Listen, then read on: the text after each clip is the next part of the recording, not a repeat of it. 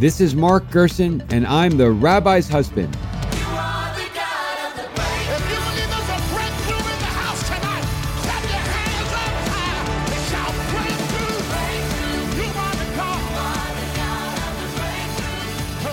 Hello, thank you for tuning in. I'm Mark Gerson, and I'm the Rabbi's husband.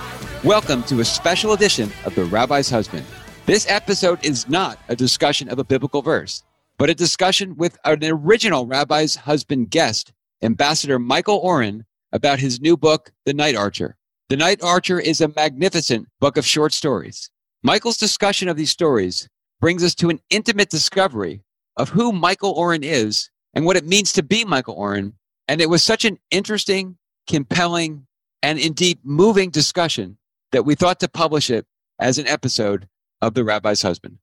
The first 50 listeners to The Rabbi's Husband who email daniel@therabbishusband.com will receive a free copy of Michael Oren's book, The Night Archer.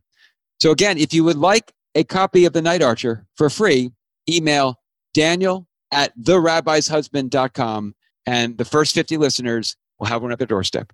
Hi, everybody. Good evening. And thank you for coming. It's great to see some friends on the screen, if not in person.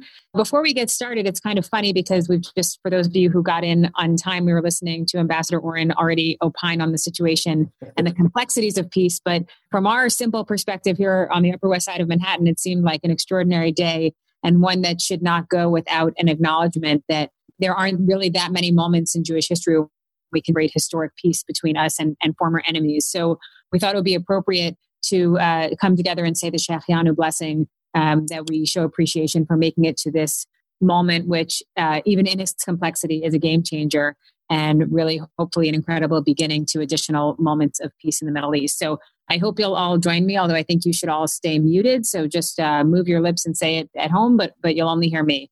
Baruch atah Adonai Eloheinu melech haolam shechianu v'hiyanu lazman hazeh. Amen. Amen. Okay, so first, I'd just like to thank the co-hosts for this event, which are Jerry Silverman, Don Abramson, Mark Donig, and Ellie Elephant. Let's get right to questions for Michael regarding his really beautiful book of fiction, The Night Archer.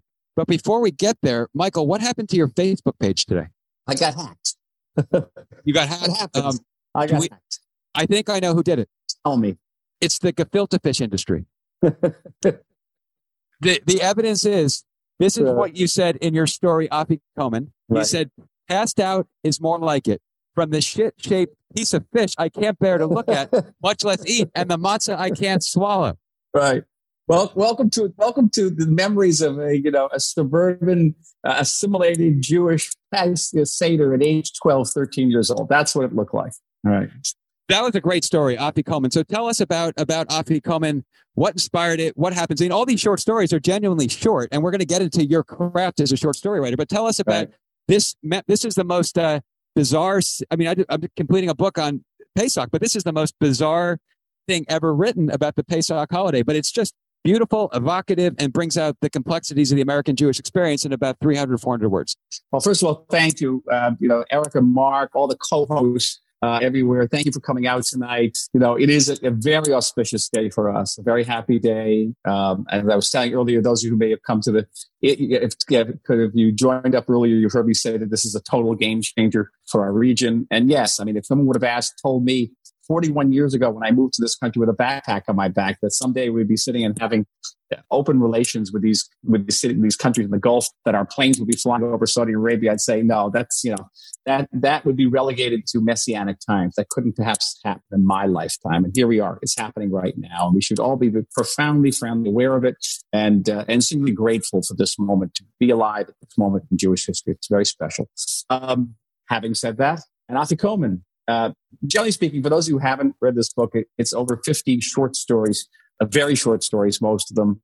Afi Coleman is actually one of the longer stories. I think it weighs in about 3 or 4 pages. And they reflect my experiences in life. Many collections of short stories are very similar. Some of my favorite short story writers, whether it's Tim O'Brien or Elizabeth Strout, will write about one thing. They'll write about a war in Vietnam. They'll write about small town life in a small town in Maine with working class white people.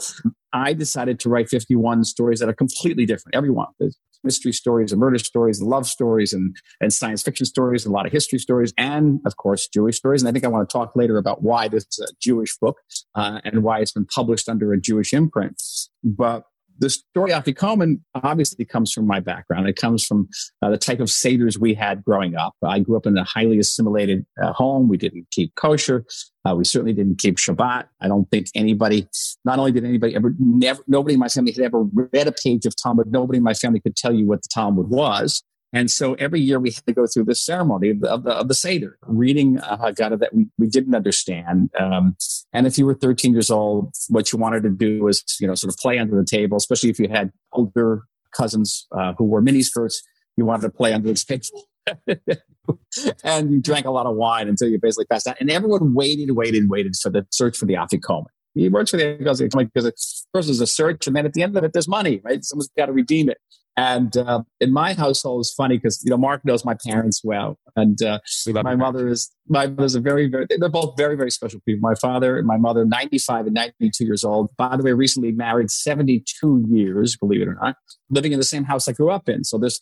And your father was a hero in the Battle of the Bulge. My father was a hero in World War II. If you want to hear his stories, please call. I'll be happy to tell you his stories. And there's a lot of World War II stories in this collection too, and you know where they come from. My mother had this, a tendency to hide the Afikoman so well that we couldn't find it. And in subsequent years, we would find the Afikoman from 2, 3, 4 years before. Okay, Mom, there's the Afikoman from 1971, and so that makes its way into the story too. So the story takes place around a Seder table circa 1973, 74. Conversation around the table is about Kissinger and Watergate. And it's told from the perspective of a 13-year-old Jewish kid, a frustrated, bored, horny Jewish kid who's not particularly socially successful in school. When he's got a girl he likes, Lori Finkelstein, who won't give him the time of day. And he waits for the Afikoman. Is Lori a real girl in your life, or was she? Lori was every girl in my life. And my entire life was populated with Lori Finkelsteins. And the young man goes off and looks for this Afikoman. And what he finds is not only shocking, it's transformative. And is a source of, you can, though it doesn't say so in the book, you understand that it's going to change his entire life. Wow. Was Uncle Harold a real character in your life? There were many Uncle Harolds. Obviously, the father is not my father because you know my father, right? Right. No, the father was a furniture salesman. Your father was a hospital executive. Hospital executive. My father was a tough guy. This guy's not a tough guy. Right. But it comes out of that experience. It's reaching back and harnessing and dredging your past for experiences that make for a story. But every story is not just about experience. I want to be able to say something in each story that is essential about the human condition, about questions that we deal with all the time. And in this story, Afikoman, we're dealing with the question of how do we deal with secrets? How do we deal with guilt? And ultimately, it asks the question, is redemption possible? So there's it's a funny story, but there are very weighty questions going on in it. So when you start a story, do you start with a philosophy that you want to impart and do it through story, or do you start with a story that leads to a philosophy? And the answer is yes. The process is almost always the same. I don't go to the story comes to me. I'll be washing the dishes, or I row a lot in the morning. I have a sculpt, and all of a sudden there'll be a story. It wasn't there a second ago, and now it's there. And my first reaction is always the same. My first reaction is, nah, I can't possibly write. That's too out there. I'm sure that happened with the Afikoman story. It came to me, nah, that can't be. And the image I have in my mind is of building a suspension bridge. Think of the Verrazano-Narrows Bridge. So you build a bridge, you lay a foundation on one side, you lay a foundation on the other side, and you got to figure out how this bridge is going to meet in the middle, okay, over the Narrows. And that's always the big challenge. I know how the story begins. I know how the story ends, but I don't know how it meets in the middle. And it's how to make the two ends of the suspension bridge meet and how to make it, hold on. And then you sit down opposite that the most terrifying thing on earth outside of like warfare is an empty computer page. And you start to write. And you have to have a lot of faith. You have a faith in the muse, you have a faith in the inspiration that it's going to reveal itself to you. And every single story, Mark, Erica, and company is a process of revelation for me. And all of a sudden, at some point in the story, I'll understand, that's what it's about. That's what it's about. Will you know the middle before you start writing, or will it come to you and will reveal itself during the process itself? So you know the beginning, you know the end. When do you figure out the middle? During the course of the writing. I'll just give you another example. Some of these writings, another story, all these stories, again, come from experience. During my last political position, when I was the deputy in the prime minister's office, I undertook a number of diplomatic missions abroad. And one of them brought me to Lithuania. And Lithuania is today a close ally of the state of Israel. But once upon a time, it was one of the arch enemies of the Jewish people. Lithuanians started massacring Jews even before the Nazis arrived. The only case in the Holocaust like that. And my mother's family was from Lithuania, from a small village about 70 kilometers outside of Vilnius. And I'm sitting with the foreign minister of Lithuania, lovely man, loves Israel. And we're chatting back and forth. I said, by the way, I'm half Lithuanian. And he says, really, where are you from? And I tell him where I'm from. He says, we're going to take you there tomorrow. I'm going to have my car take you out there. So I get into the foreign minister's car the next morning, and we drive to a town known in Lithuania as Anishkaya. In Yiddish, it was Anisht. And my grandmother told me a number of stories about this town, the street they lived on, how during the pogroms they would hide in the basements. And I go to this town, and there's a street there called Synagogue Street. The synagogue is there. The houses are there with the shelters in the basements. And I was taken to the woods where the entire town was taken out in one afternoon and shot and killed by Lithuanians. Single survivor in the entire town. My grandmother got out before that. I came away from this experience not knowing, have any idea what I was going to write about it, but I knew that I had to write something about it, that it was just too overwhelming. And I sat down at the computer, and what came out, surprisingly, was a story of an 11-year-old girl hiding in a birch forest.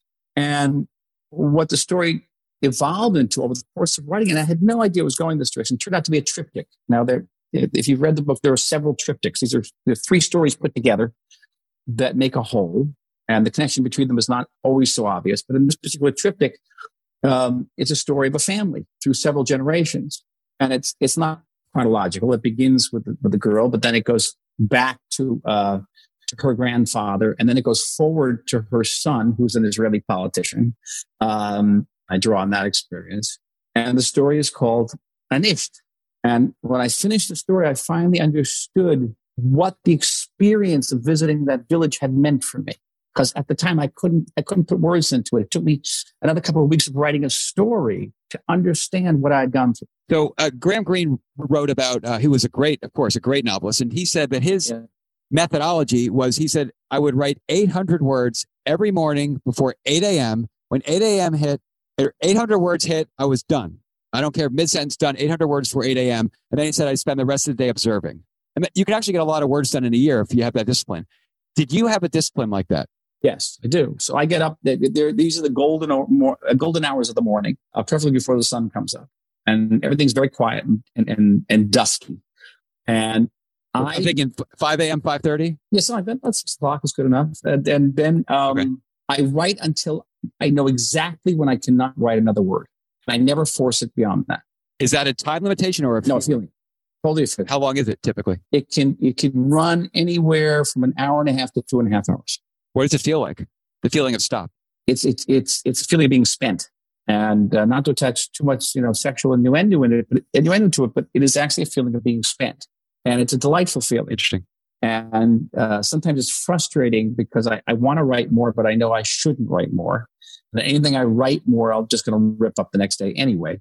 And what's interesting about it for me, Mark, is that afterwards I have no memory of it. I have no memory of writing any of these stories. What do you mean? Because it's a spiritual experience and it's a meditative experience. I don't recall writing any of them. So I just mentioned the Afi Coleman story. You don't remember writing that? No, I don't. I remember the thoughts that went into it. Okay, but I don't actually remember the process of sitting down and writing this. How do you edit? So you're done in an hour and a half or 2 hours. Is it good to go at that point, or do you need to edit it subsequently, either in the moment or years later? And the answer to that, yeah. So what I do is I come in the next morning and I go back and look at what I wrote the previous day, and I tweak it. Very rarely, there are deep substantive changes, and then I go to the most terrifying stage of all. There's a terrifying stage here. You want to know what that stage is? Yeah, I give the story to Leslie. So what kind of editor is Leslie? Leslie is the best editor on the planet, and critical, super lovingly critical. But I want to say ruthlessly because it makes her sound ruthless. But she's unstintingly honest, and she has thrown some stories out. She's like, this doesn't work. And so, out of 100 stories you do, how many will either you or she throw out? Anywhere from 5 to 10. So you keep 95%? Yeah, about 90%, 94%. Yeah. But also she'll look at a word, she'll say, this word doesn't work. Be spare. Her line is to be spare. There's a reason why this book is dedicated to her. She chose the title. And there's just a reason. Great title, great cover. And she also designed the cover. She designed the cover. So that is terrifying to me. I have to pass that. And then after that, you go through the usual process. You go to your editor. The editor will do editing. And there was very good editing on this book. Do you write a story every day? Oh, I wish I could. How many times a week? It depends whether the story's there or not. So I don't say to myself, I'm going to write 3 days this week. It depends if the story's there. Do you ever go a month without one? I have. It's excruciaally. Is that the longest you've gone without one? I don't know if I've gone a month since I started writing this book. It was about 4 or 5 years. I don't know if I've gone a month. I probably have. One of my favorite stories in this book, it's not an easy story. It's toward the beginning. It's called Metaxas.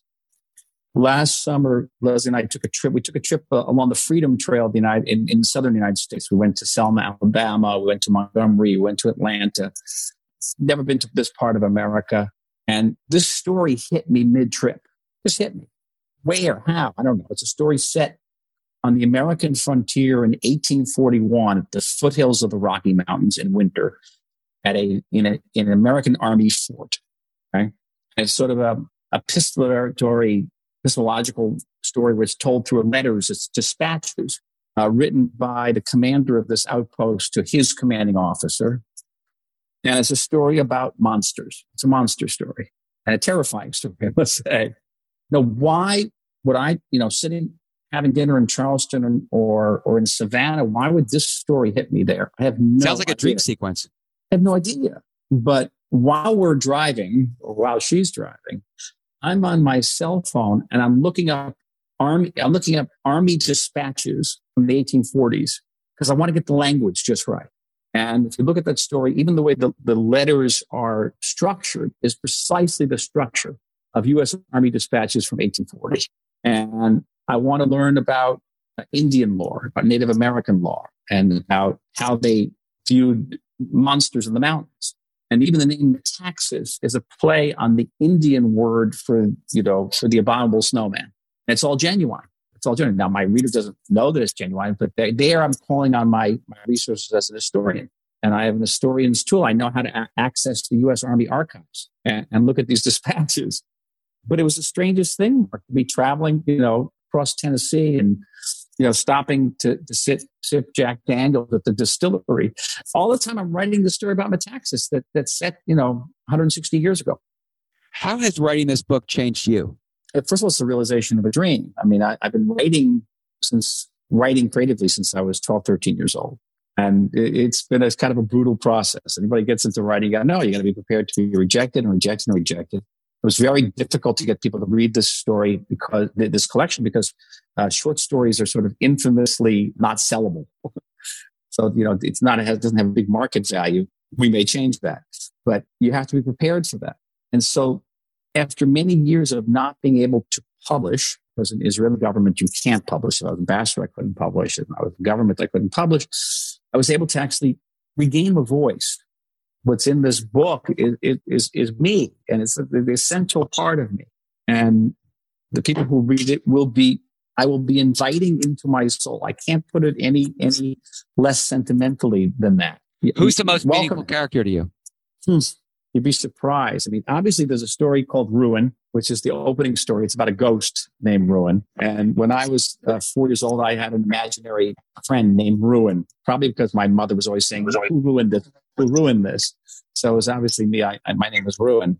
So that's a very deep story. There's a story called The 30-Year Rule.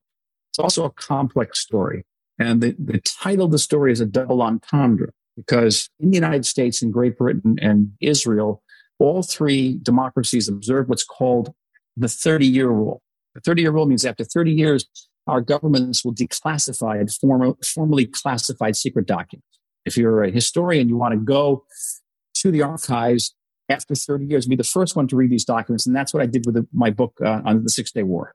I was the first. I started that book in 1998 when the documents from 67 were just being declassified. And I was the first one to read on the 30-year rule. But in the story, the 30-year rule is also a 30-year British rule over an imaginary island in the middle of the Indian Ocean, which I call Darsha. And it's a comedy, but it's a story about sort of an overweight, gay British diplomat who experiences trauma in this island. And after 30 years, he goes back to the British archives to read the diplomatic correspondence that describe the crisis on this island. And he is looking at these documents and understanding that documents lie. The documents don't tell the truth. And the theme of the story is about the truth. What does truth mean? But it's strange that this character named Crosswaith, who is, portly, he's moved to San Francisco, he owns a kitchen supply store, the character to whom I feel intensely close. And I can't even tell you why. How is the craft of writing fiction different than writing history? I want to say totally different. First of all, I can write for those 2 or 2.5 hours fiction in the morning, then turn around and write nonfiction without having interfered at all, because it comes from a completely different part of your brain. I wrote this morning and I turned around and wrote an op-ed for CNN today. You'll get it on CNN now about the peace treaties. No interference whatsoever. You may remember I wrote a novel years ago called Reunion. Right. I wrote that novel at the same time that I was writing 6 Days of War. So it's a different experience, but how is it different? Well, I would say that the history comes from here up and the fiction goes from here down. But I think it would be misleading to say it's totally different, because history writing, when it's at its best, and this is always the compliment which I love the most, it reads like a novel. And you want to capture the drama in history. And you got to work hard not to capture the drama in the 6-Day War book. But a book like Power, Faith, and Fantasy, about 200 years of American involvement in the Middle East, you have to always seek out the drama. And the first task of an historian is decision making. You don't think about that. But there are always 100 facts, and only one can make them in the book. And I want to choose the fact which illuminates everything else, but also keeps my reader fascinated. And that's very much a novelist's approach. How am I keeping my reader interested? And so you're thinking about your reader as your customer. I'm all about the reader. I really am. Not every writer is, by the way. I know many writers who aren't about the reader. They'll say, my reader's just going to have to slog through this. I'm sorry. This is important to me. I'm not like that. The reader always gets the veto here. I mean, the worst thing that Leslie ever says about a story is that it's boring. It's not interesting. And then you see how in these stories, I often have recourse to historian tools. I'll give you another example. There's a story there called Nuevo Mundo, which again is about entries from a diary of a young Spanish conquistador in the year 1538. And he's traveling to the New World, and he's going to bring civilization and Christianity to the savages. To write the story, I had to know a lot about the conquistadors. I had to know a lot about exploration in the 16th century. I had to know about the frame of mind, the worldview of conquistadors. Now, that's not what the story is about. The story is a disquisition on the nature of civilization and what we mean by civilization. And it grew out of a conversation I had with my son Noam, where he took me to task for assuming that civilization was synonymous with technological advance when it isn't. And he was right. And that's what the story's about. But I had recourse to all those tools as an historian. And there are other stories like this. Another story called Slave to Power, about a slave in the medieval Ottoman Empire, an African slave who's a sultan, because in Islamic civilization, slaves were bred and educated to rule. It's a complete flip on the Western notion of slavery. So the sultans were slaves. The foreign ministers were slaves. The generals were slaves to the state. Go figure that one out. So in, let's say 15, 20 years, when your grandchildren pick up the Night Archer, what do you want them to think? Wow, what was with that guy? What was with that guy? It won't be was. You'll be right there. I'm right there. Let's see. We'll see. Now I'm thinking. I'm in the middle of my next collection, and every once in a while I want to try my hand in science fiction. And so there's ones. There are actually several science fiction stories in this collection that take different takes on the past, on the future, and how it's going to play out. But in my next collection, I went really deep into a science fiction mode, and it's immensely challenging because it involves prophecy. And in the story which I wrote in this collection, it's not, for the next collection, it's about what human beings are going to be like 200 years from now, and what part of them remains human, if at all. So you love America, and that comes through so clearly in the book and in your life. How did it feel to give up your American citizenship? It hurts. It hurts. No, was there a moment when you had to? I cried. You did? Oh, sure. Why'd you cry? Because listen, I love America. I love America. Not that I don't have my criticism of America. Right now, I look at what's going on in America, and it's heartbreaking for me. But I believe that America is for humanity, a last best hope. And was it for all of its flaws? And I was aware of all these flaws. It was the noblest experiment, that modernity has produced. And I also saw that fighting for Israel was a way of fighting for the same ideals that America stood for. So I saw no contradiction between them. And so it was very painful for me. I mean, most of these stories are set in America. They're not expressly set in America, but there are some Israeli stories, including one which is one of my favorites about that asks the question, what is the nature of heroism? And what is the nature of heroism? Well, main on what you see. There's a story called the Widow's Hero. I'm sorry, it's the Hero's Widow. And it's based on somebody I knew, a diplomat whose husband had been killed in the Yom Kippur War, was a hero in that war, and married somebody else and had a very successful living marriage. But I asked myself, what is it like to be that husband, the husband of the hero's widow? And the story's about that. And how this protagonist, no, I didn't. How this protagonist proves himself to be a hero. What kind of heroism? It's not the heroism of standing up to bullets. And it even asks the question whether the first husband who died in battle was really a hero, or was he something else? So it really is a disquisition on heroism. So now you're an Israeli short story writer. And this is a question in the chat from Erica Dreyfus. You've written about the boycott, about aiming to fight boycotts with the help of poets and writers. What is the role that poets and writers, Israeli poets and writers, can play or are playing in presenting Israel's story? There's two roles. It's a great question. No one's ever asked me that question. There's two roles. One is showing to the world that you can be a creative person, an artist, and love Zionism and love the state of Israel. And that's not to be taken for granted today, right? Because how many people are there out there like increasingly, particularly in America and in progressive circles, Zionism is seen as irreconcilable with art, with thinking, with feelings, with passion. And the other point, I'll just tell you a brief story. A couple of years ago, Prime Minister Netanyahu called me to his home in Caesarea and said, listen, what can we do about this BDS thing?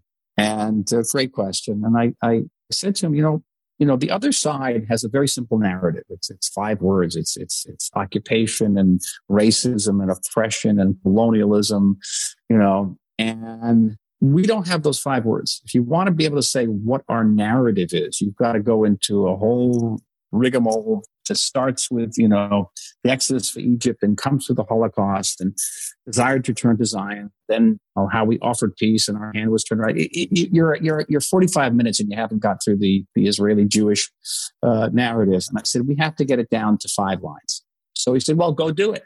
And so I took this assignment. And who do you go to? The obvious person you go to first. You go to the Madison Avenue people. And I went to the best of Madison Avenue.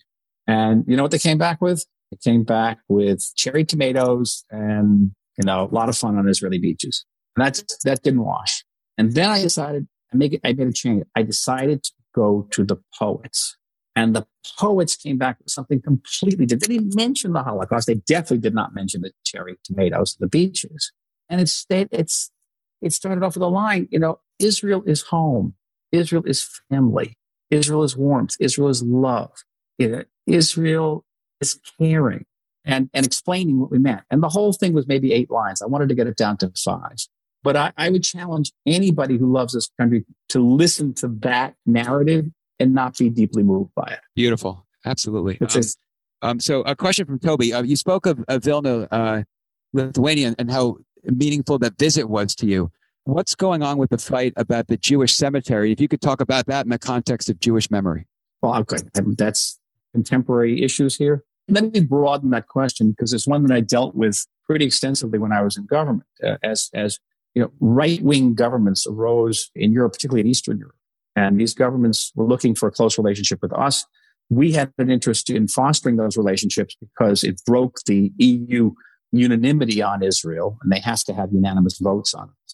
So it was important. But many of these movements and governments had roots that went back to fascism in the 30s, some back to Nazism in the 30s and the 40s. And the question arose, what degree should we overlook those roots? And I was strongly of the opinion that Israel should not sell its birthright. That, yes, we have a strategic and diplomatic interest in strengthening the relationship. We should not, look the other way. And that this was a moral imperative for the Jewish state, but it was also a strategic interest for the Jewish state. Because when we go to war and we are facing enemies like Hezbollah, Iran, and Hamas, who don't want to defeat us, they want to destroy us. These are genocidal movements. The fact that we are a people who has faced genocide, have survived genocide, gives us a certain amount of leeway and justification on the battlefield, and that we use, and we are justified in using it. And if we sell that birthright, our legacy, our remembrance of the Holocaust for sort of immediate or short-term diplomatic or strategic gain, we'll be sacrificing that. And I strongly believe that. And I stood that true. Even here, our relationship with Lithuania, what a great relationship with Lithuania. Terrific people. Should we forget the Lithuanian role in the Holocaust? Should we look the other way? Absolutely, absolutely not. How do you balance the two? You say to them, okay, we love you. But if, like, for example, there's an issue about, not just about creating a Holocaust museum and a museum for Jewish history in Lithuania. And it's come against a lot of opposition within Lithuania. And there's a movement within Lithuania to lionize former Lithuanian nationalists who are anti-Soviet, but they just also happen to be anti-Semitic, pro-Nazi. No, we do not allow that. We do not allow that to pass without very strong comment. Question from Steve Jenks from Eagles Wings. How would you compare and contrast the roles of storyteller and diplomat? And did your storytelling ability help you as a diplomat? No question about it. No question. That's a very great question, because if you read another book I wrote called Ally, you know that I was telling stories all the time, telling the story that everything was okay in a relationship with the United States, because that was my job. And yes, we want to be able to get in front of an audience and tell a story, because people resonate stories. You could talk about the startup nation and how many different, startups in Israel are dealing with autonomous driving and how many are making water out of air. But at the end of the day, you want to touch people. And particularly today, where facts have become so immaterial, and what's important is not facts, but feelings, which all of us have been involved in relationships know that when a fact meets a feeling, the feeling is always going to win, right? And stories are what touches people in their heart. So the diplomat has to tell stories. An effective diplomat certainly would have to. I would love to talk about, can I introduce a different subject myself? I want to talk about the Jewish nature of this book. Yes. Because it is the first book published under a Jewish imprint called Wicked Son, which I love, and our good friend Adam Bellow is the editor of this and has done a great job. Great editor. Great editor. Why is this book a Jewish book? I mean, there are stories that are obviously Jewish stories, like Afikoman, like Anisht, like one of the opening stories, Liberation, which is about Holocaust survivors, a number of Holocaust stories. And some of the characters are obviously Jewish, though they may not be stated as Jewish. And in the introduction of the book, I make the case that writing in general is very Jewish, but short stories are singularly Jewish. And let me explain briefly. First of all, writing is freedom. I know there are many people in the United States right now who want to take away that freedom from writers and say you can only write about people who have the same color skin, the same sexuality, the same politics of you. But writing is freedom. It's That's precisely what imagination is. It's the ability to get out of who you are and be somebody completely different at a different time, a different place. Writing's about empathy. There's freedom. And freedom is a hallowed Jewish concept. We have many words in Hebrew for freedom, many more than in English, by the way. Drol, chofish, atzmaut. But Jewish freedom is a very particular kind of freedom. It's not the freedom that we knew in the 1960s, because I'm of that age, where anything goes. There's no freedom comes in Judaism with law. And the only true freedom is freedom that comes with limitations. And that's the message. You can get out of slavery in Egypt, but you're going to end up in Sinai. And you're going to get the law. And that's true freedom. And we are the only people on earth who have a holiday that celebrates freedom. We celebrate the freedom, the holiday of freedom, by having extra restrictions put on us. Think about this. So it's the paradox of Jewish freedom. Paradox, by the way, which has deeply influenced the founding fathers of the United States. That it's hardwired into the U.S. Constitution. Why is a short story a Jewish genre? Okay, so this is, we don't have a great architectural legacy, okay? The stuff we dig up in this country is derivative at best, okay? There's no Jewish architecture, even from the Second Temple period. We don't know a lot about the music that was played by our forefathers and mothers. We know that the harp had either 8 strings or 10 strings, but we don't know what the song sounded like. But we have literature, and we are suffused with Jewish literature. And the literature of the Tanakh, of the Bible, is short stories. It's one short story after another. And they have form, and they have meter, and they are freedom, but freedom that comes with restrictions. And that's precisely what short stories are. So in these stories, I can be anybody. I can do anything. I can be anywhere I want at any time, but I have to say in 3 pages what a novelist says in 300. Think about that. I have to develop a character. You have to finish those 3 pages. You've got to know my characters. You've got to know what they sound like. You have to develop an idea. Well, it's so interesting. We're coming up on Yom Kippur, and the greatest, perhaps, piece of writing, certainly the story, word for word, ever written, was about Jonah. Less in as words. We know. You don't know about the article in 2007 or something, but it's fewer words than a newspaper column, and yet it is the great Jewish story of truth, mercy, and repentance. And it's a short story. It's a primer for leadership, also, among other things. It's a primer for leadership. 800 words. It's extraordinary. It's like I think it's the second shortest book in the Bible. It's extraordinary what you have in that very, very short thing. So here's an example. There's a Jewish short story that has everything in it. It has pathos. It has danger. It has mystery. It has irony. Oh boy, does it have irony. Oh yeah. And what a fantastic work of short fiction it is. So I think that fiction generally is Jewish, and I think that short fiction is very Jewish. Well, Michael, first, thank you for such a fascinating, as always with you, but fascinating conversation, and for letting us really not only get into your writing, but get into your soul and get into what it means to be Michael Oren and evolving Michael Oren, as we're all evolving, but to let us see a man in action. So thank you. And so everyone on the call will get the book, as long as you gave Daniel thank you. Your address, which I think most people did. But if you didn't, email me or Daniel Jadel, and you'll get the book. Please encourage all your friends, colleagues, contacts to buy The Night Archer, available obviously on Amazon and other places, but I guess these days Amazon. And send in Amazon reviews. People actually read those reviews. I know, yeah. It's very good to get to reviews. So we just got a question from Mark Wild. So Mark's thoughts are always so interesting, so we're just going to not end with the previous, but with this. Right. Mark says, I love the marriage and freedom. I love the marriage of freedom and restrictions that you describe. How would you inspire more love for Israel among young people as you so love Israel? Well, let's take that notion that freedom is only truly free if it comes with restrictions. That basically defines the state of Israel, defines sovereignty. Okay, so we have freedom in this country, and we live here as free Jews, but that freedom comes with myriad restrictions, whether it be paying taxes or going into lockdown this week, which is a hell of a restriction, or serving in the army. But it also comes with responsibility. And I think that is the message of Sinai, that you're going to be free, but being free incurs responsibility. It's exactly the opposite of that notion of freedom of the 1960s, where you had no responsibility. Jewish freedom is all about responsibility, and it includes the response of taking responsibility for when we screw up. And we screw up, innumerable times every day. We screwed up on Corona.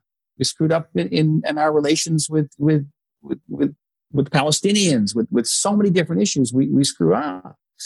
What we have to do as Jews, especially as young Jews, is to take a step back and say, wow, we have the ineffable privilege to be alive at a time in Jewish history where Jews have the ability to screw up in a sovereign, free environment.